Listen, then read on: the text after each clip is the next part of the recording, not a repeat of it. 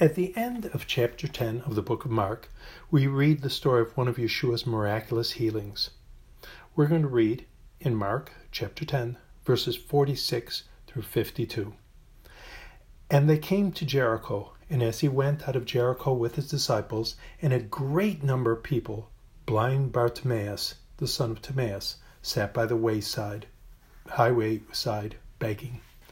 And when he heard that it was Yeshua of Nazareth, he began to cry out and said, Yeshua, thou son of David, have mercy thou on me.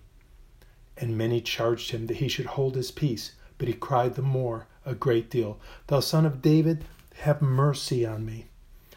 And Yeshua stood still and commanded him to be called. And they called a blind man, saying unto him, Be of good courage, rise, he calleth for thee.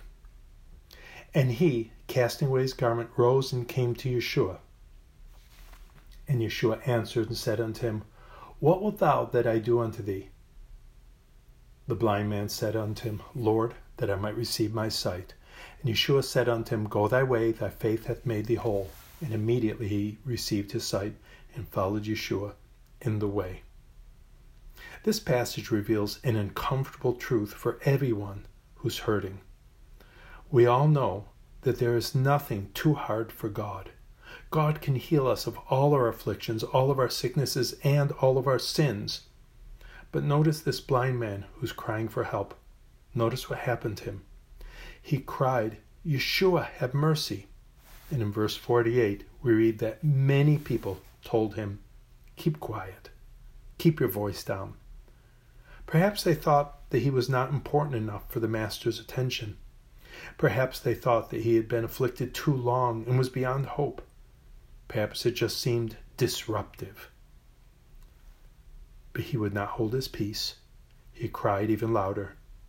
And notice it says that Yeshua said, Your faith has made you whole. He was healed immediately.